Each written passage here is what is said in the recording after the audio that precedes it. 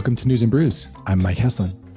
This is a special episode about Roe v. Wade, but the episode itself might feel a bit more like inflation. That's because you are getting less for your money than usual. One host talking about just one story this week. Errol's out, and we would normally just postpone this week's conversation, but then the draft Supreme Court decision to overturn Roe leaked, and it feels maybe important, definitely cathartic, to share some thoughts while it's in the news. So this week it's just me, and I'm only talking about one story. All right, let's talk about the news. On Monday night, Politico published a leaked draft of the majority opinion in Dobbs v. Jackson Women's Health, the case to decide the constitutionality of a 2018 Mississippi law that banned abortions after 15 weeks of pregnancy. Initially, the case was seen as an effort to chip away at the 1973 and 1992 precedents set by Roe v. Wade and Planned Parenthood v. Casey, which protect access to abortion across the country. You hear that metaphor a lot, chipping away at individual freedoms like they're an ice sculpture or something. But it would have initially allowed just this law to degrade the protection from 24 weeks into pregnancy to 15 weeks for an abortion. But after Amy Coney Barrett replaced Ruth Bader Ginsburg on the court, the plaintiff, which has a name that is way more Orwellian than it should be these days, the Mississippi State Department of Health, they changed the question they're asking in the case from, is this law constitutional, to, are any and all restrictions on abortion constitutional? During oral arguments in December, it became clear that many of the court's conservative majority wanted to take a fuck it, let's be legends approach and use this case to cancel Roe and its associated precedents altogether. Enter the leaked draft decision. This is not an allowance of the law to take hold without comment, as the Supreme Court did with Texas's ban starting at 6 weeks of pregnancy. It's not a narrow ruling based on some idiosyncrasy of this law that doesn't apply more broadly.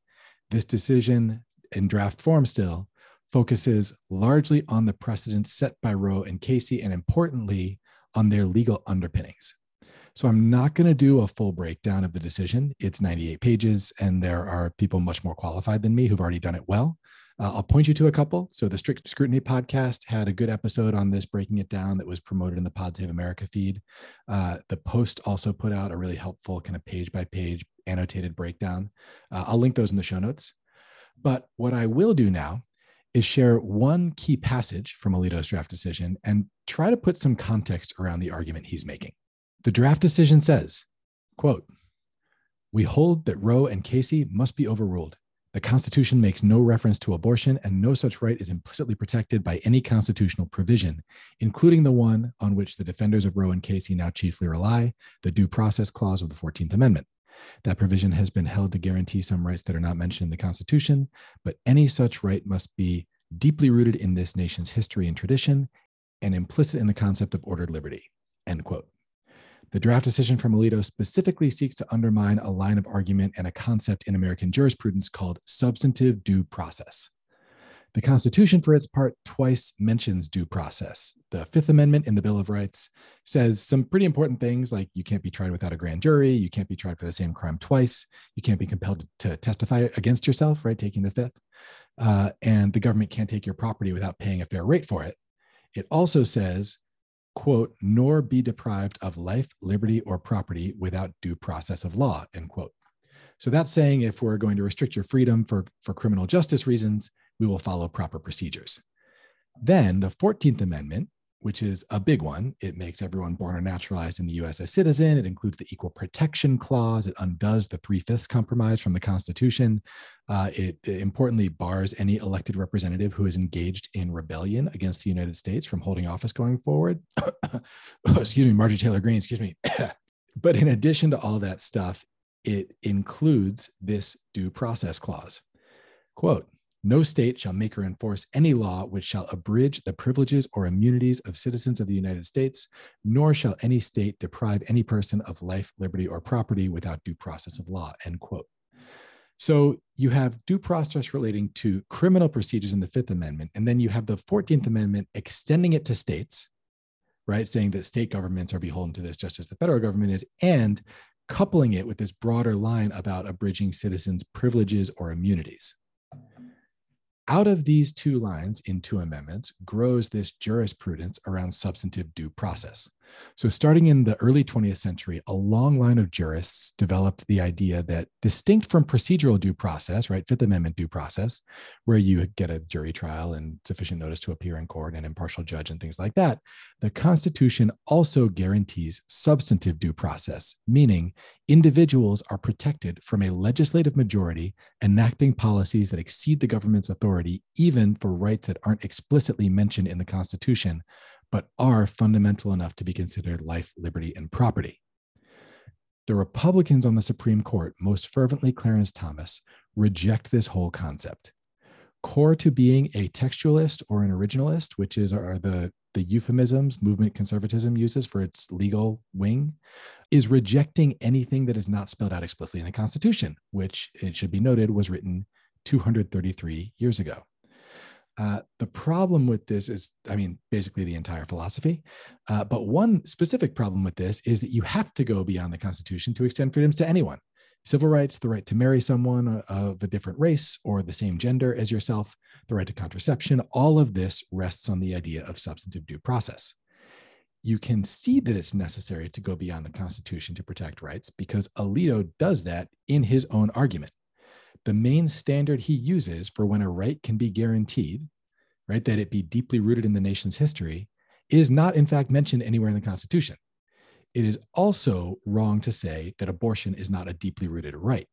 In the Victorian era, abortion services were widely advertised on both sides of the Atlantic, and it's estimated that between 20 and 25% of pregnancies in the US in the middle of the 19th century ended in abortion.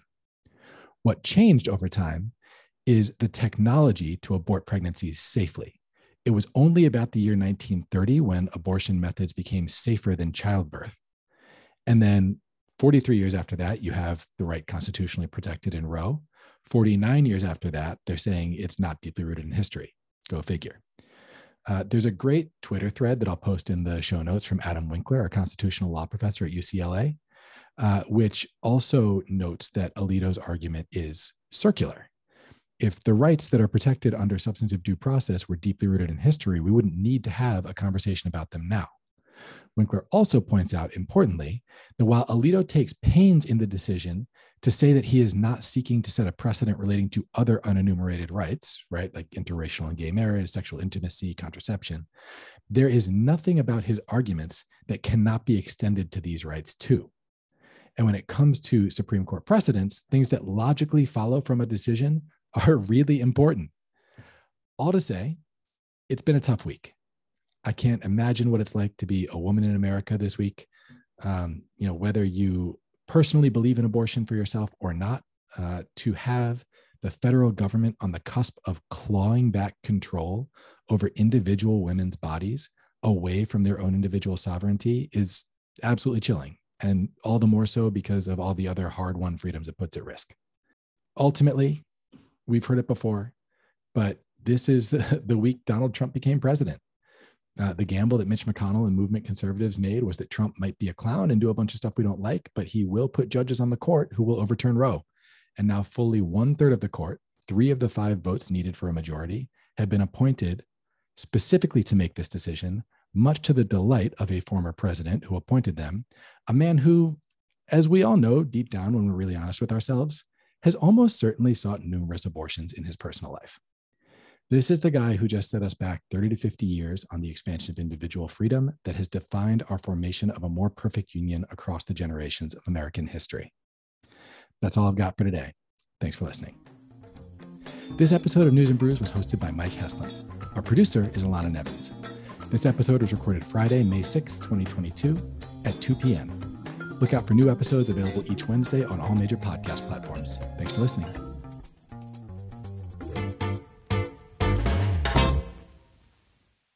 This episode of News and Brews was hosted by Mike Heslin. Our producer is Alana Nevins. This episode was recorded Wednesday. Nope. Back up. Wrong day.